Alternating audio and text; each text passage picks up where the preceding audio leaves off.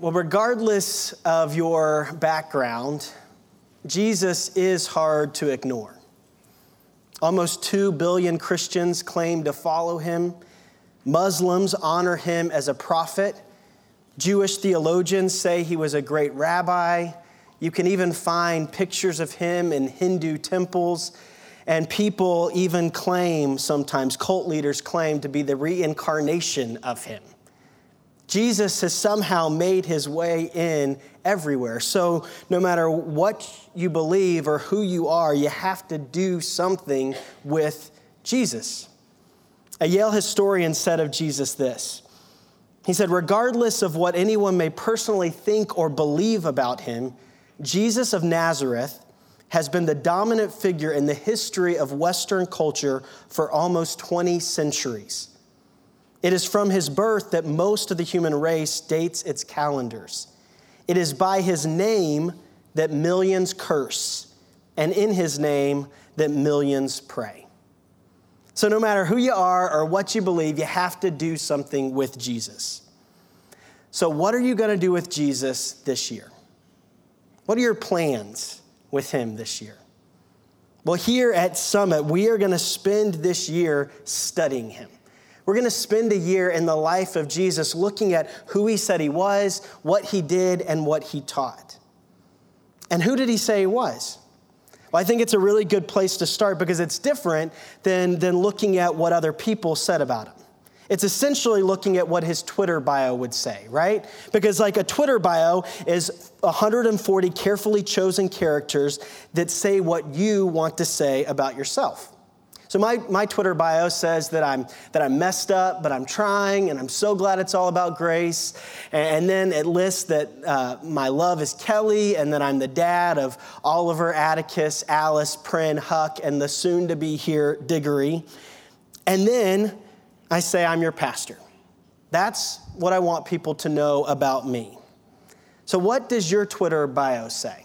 And I know not all of us are on social media, but what I'm essentially asking is, what do you choose to say about yourself? What do you want people to know about you? Well, in the Gospel of John, we get to see what Jesus wants us to know about him. Jesus made 7 statements that he wanted people to know about him, and they all begin, I am. I am the bread of life. I am the light of the world. I am the gate. I am the good shepherd. I am the resurrection. I am the way, the truth, and the life. I am the vine. All of these statements contain something Jesus wants us to know about him. So let's just start with the first thing he said about himself. He said, I am the bread of life. This can be found in John chapter 6. So let's look at our text for today. This is John chapter 6. I'm going to read verses 25 through 35. If you don't have a Bible, it's printed on your bulletin. But just to give you a little context for where this takes place, Jesus has just performed a miracle. He's just performed the miracle where he fed 5,000 people from a little boy's lunch. A little boy had 5 loaves and 2 fishes, and there were all these people there that were listening to Jesus' teaching, and it was a pretty long way back into town where they lived, and so they were hungry, and so Jesus said, well, I can provide for you right now, right here and right now. I will take these 5 loaves and these 2 fishes, and I'm going to pray, and then you're all going to have more food than you could eat. And that's what happened. So that's just happened.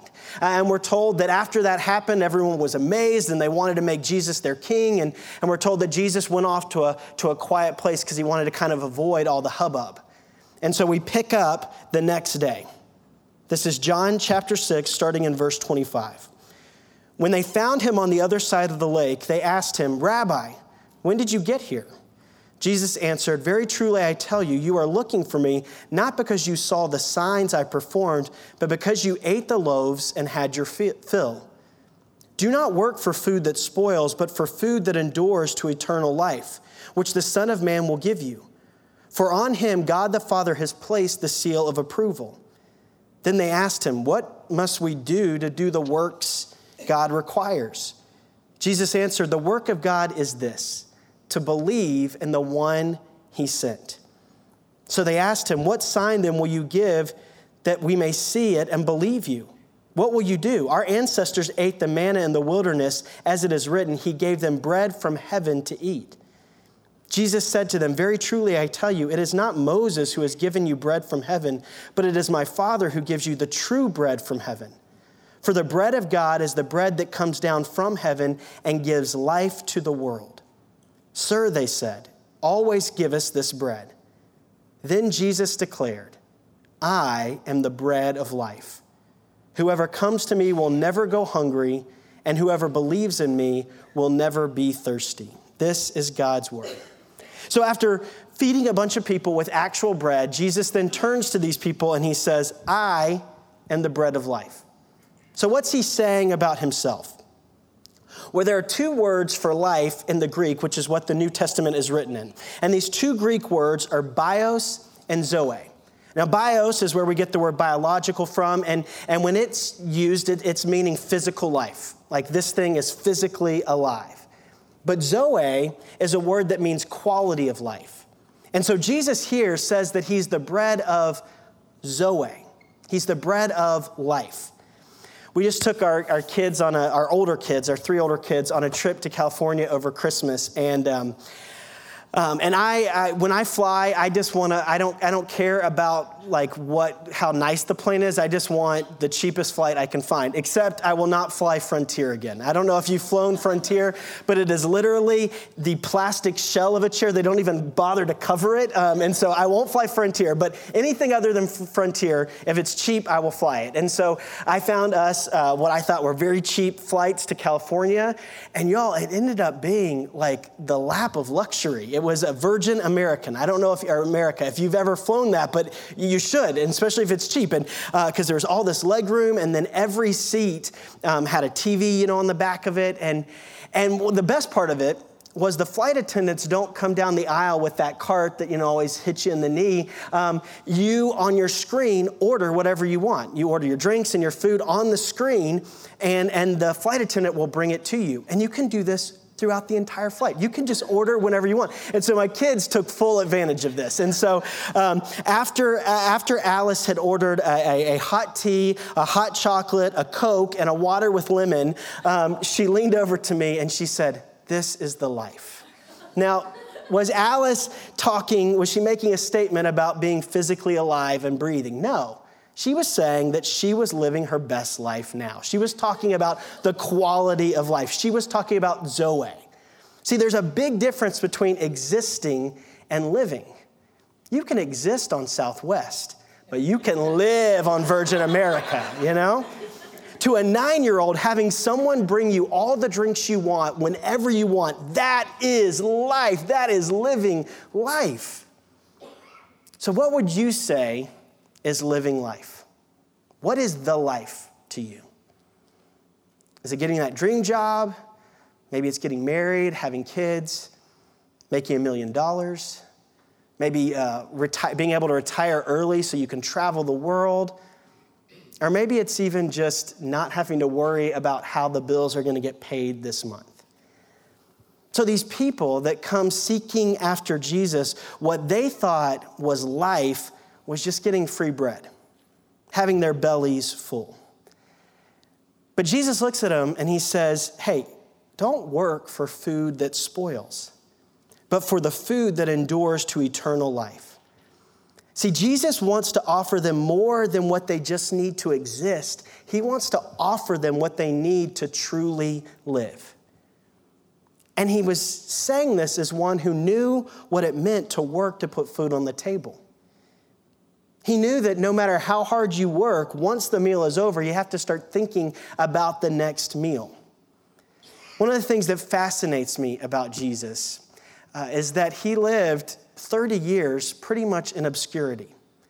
We know a little bit about Jesus' birth, and then we have this one incident when he's 12 years old and he's at a temple. But apart from that, we know nothing about him until he starts his public ministry at age 30. So what were those 30 years about? I think those 30 years were just as important as the 3 years recounted in the Gospels. So what can we know about those 30 years? Not very much.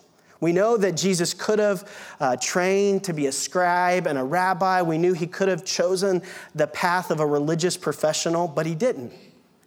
We know that he chose to prepare for his public ministry by working with his dad, by being a blue-collar worker. That is how he chose to prepare for his ministry. Jesus chose to spend most of his life learning from his adoptive father, Joseph the carpenter. Jesus, for 30 years, was a builder. He was a craftsman who worked with his hands. He spent so much time in the wood shop perspiring and getting his hands dirty and his clothes dirty and experiencing all the exhaustion that comes from manual labor. And I don't know this for certain, but my guess is he spent many years as the sole breadwinner for his family.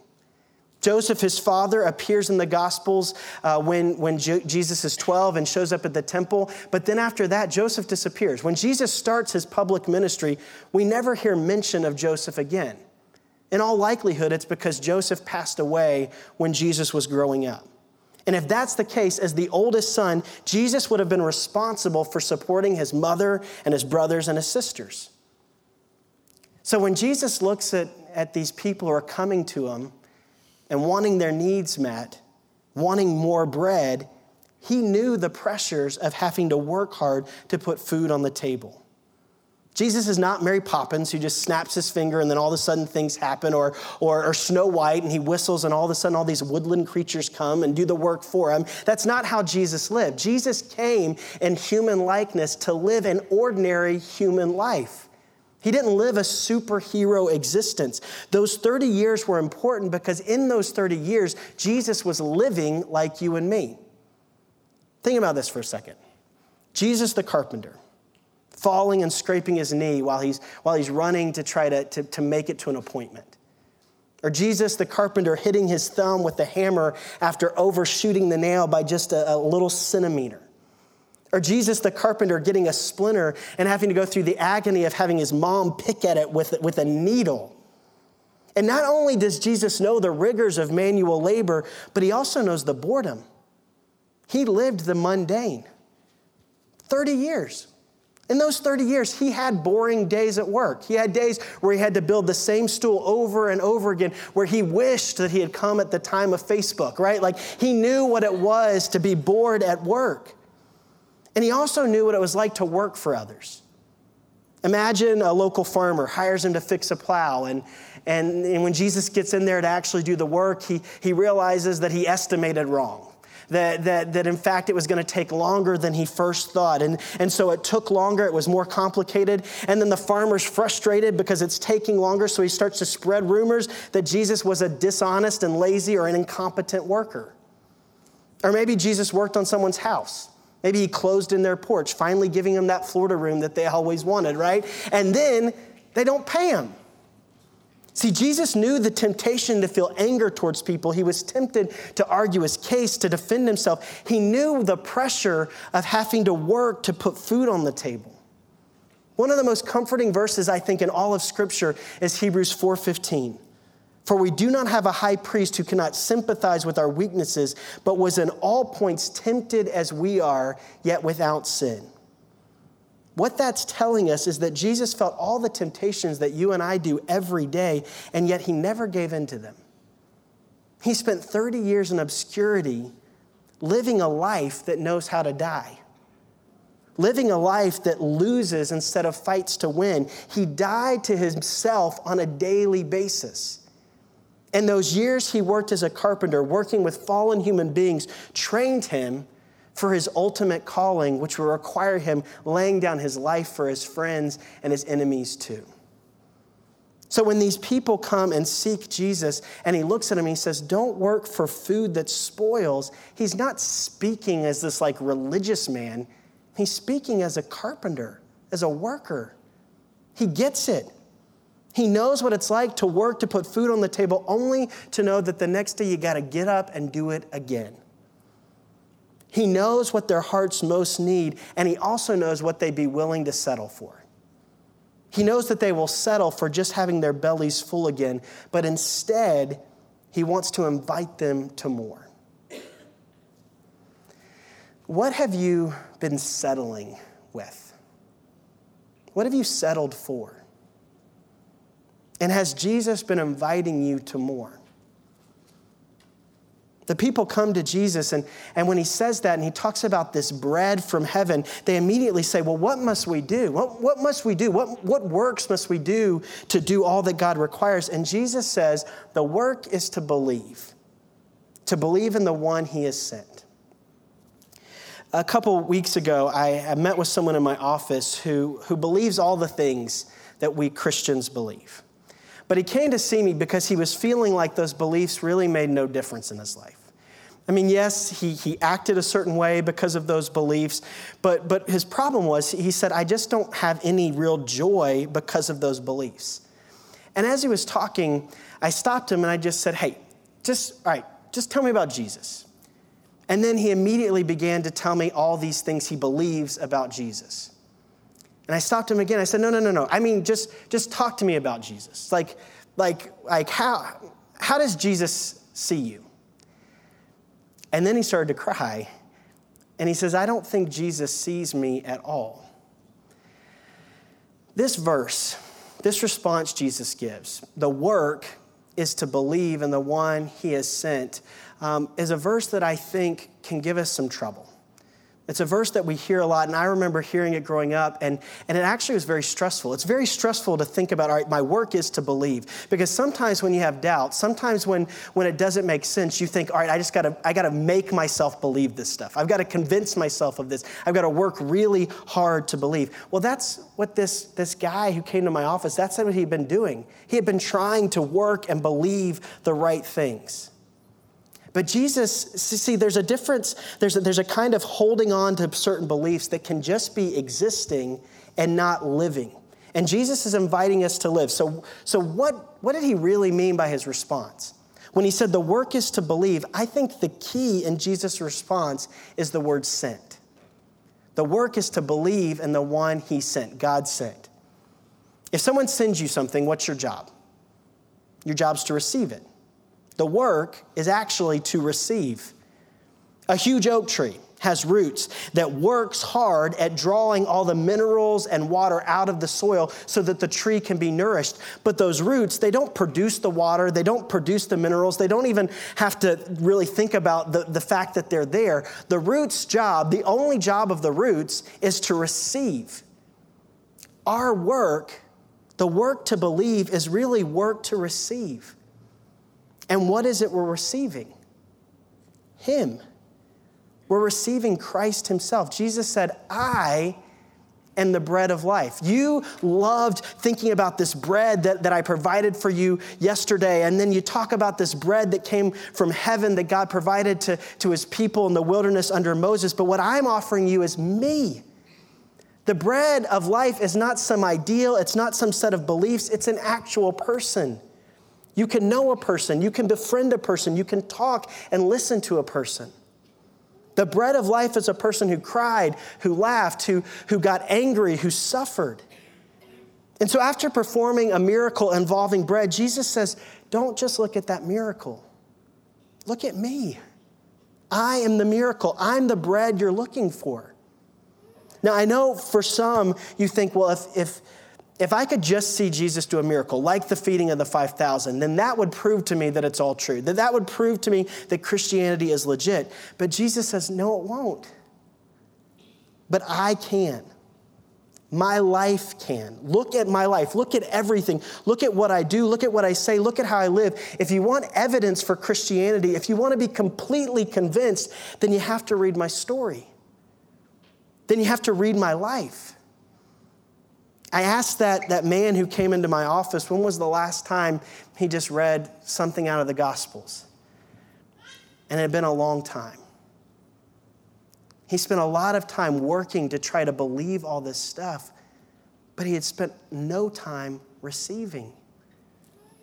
That's how we receive. That's why this year we've created that gospel reading plan that starts on Monday. And y'all, I'm so happy that we're starting it on Monday, because if you're like me, you would have started a reading plan already and already dropped it because you got behind, right? Like you got behind, or maybe you're even the person who just forgot to start on January 1st. So then you're like, oh man, oh well. hey, we got you covered. You start on Monday, okay? We can all start on Monday.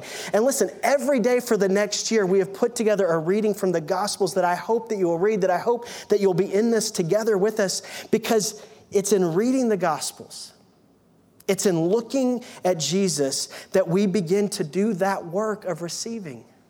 I am convinced if our church only did one thing all of next year, if it was we all read and looked at Jesus, I am 100% positive that we would go from a church of people who exist to a church of people who truly live. But there's more. Later in this same passage, Jesus says this in verse 51.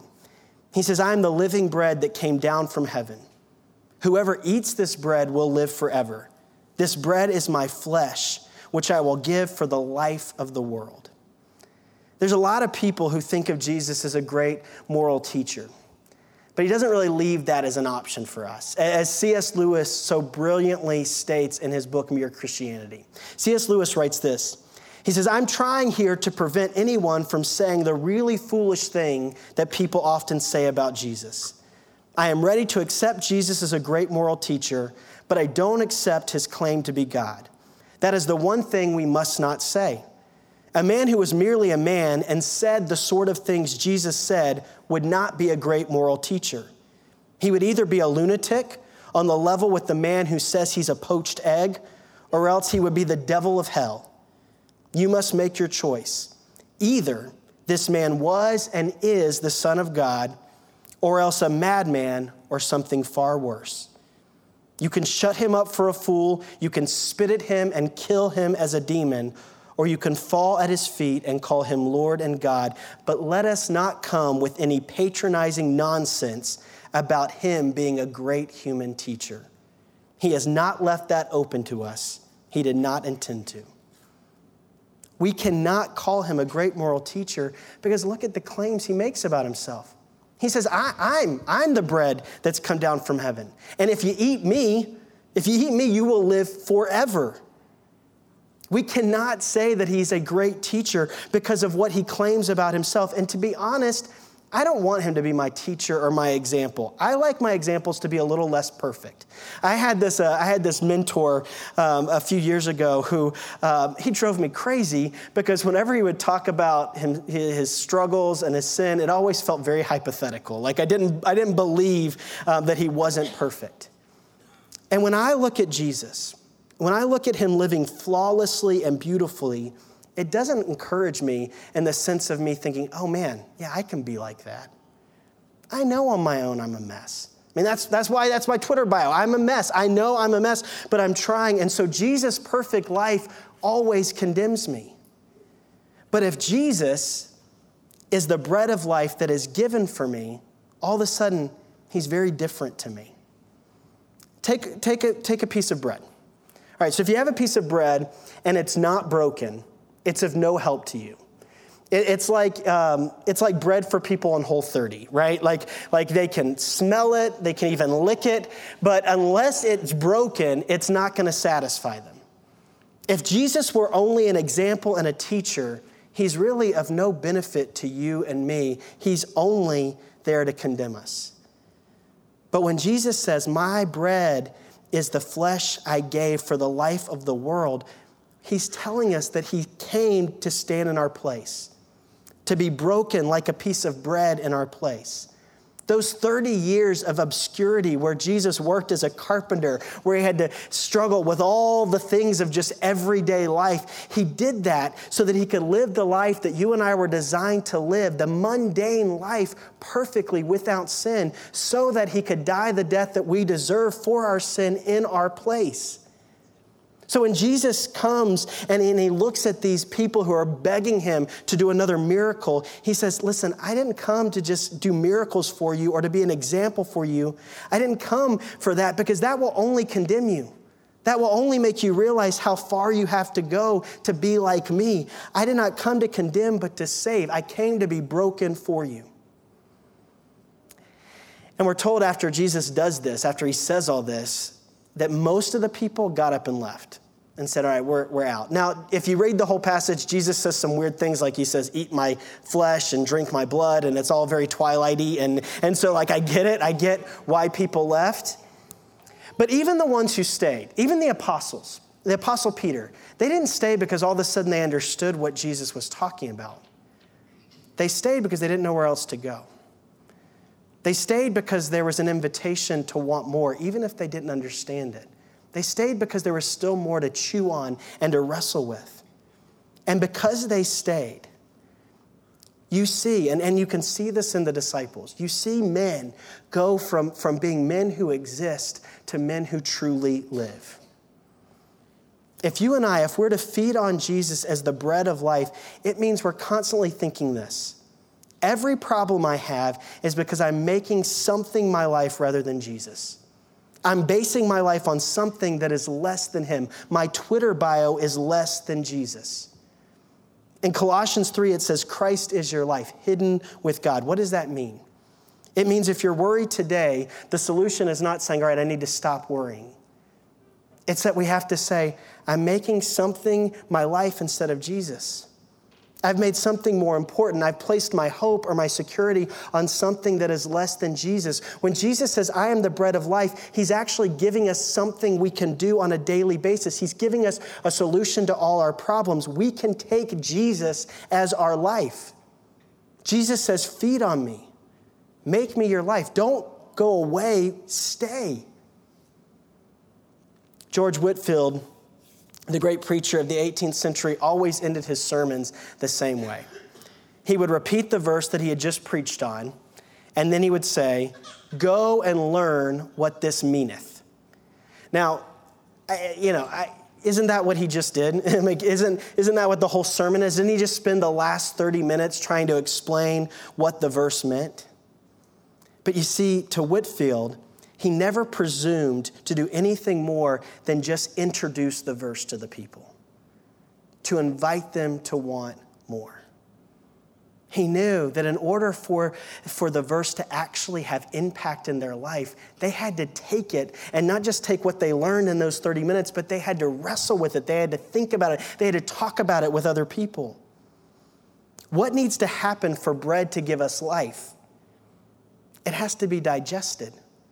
It needs to work its way into our system. It needs to become part of us. It needs to become part of our system. And that takes time.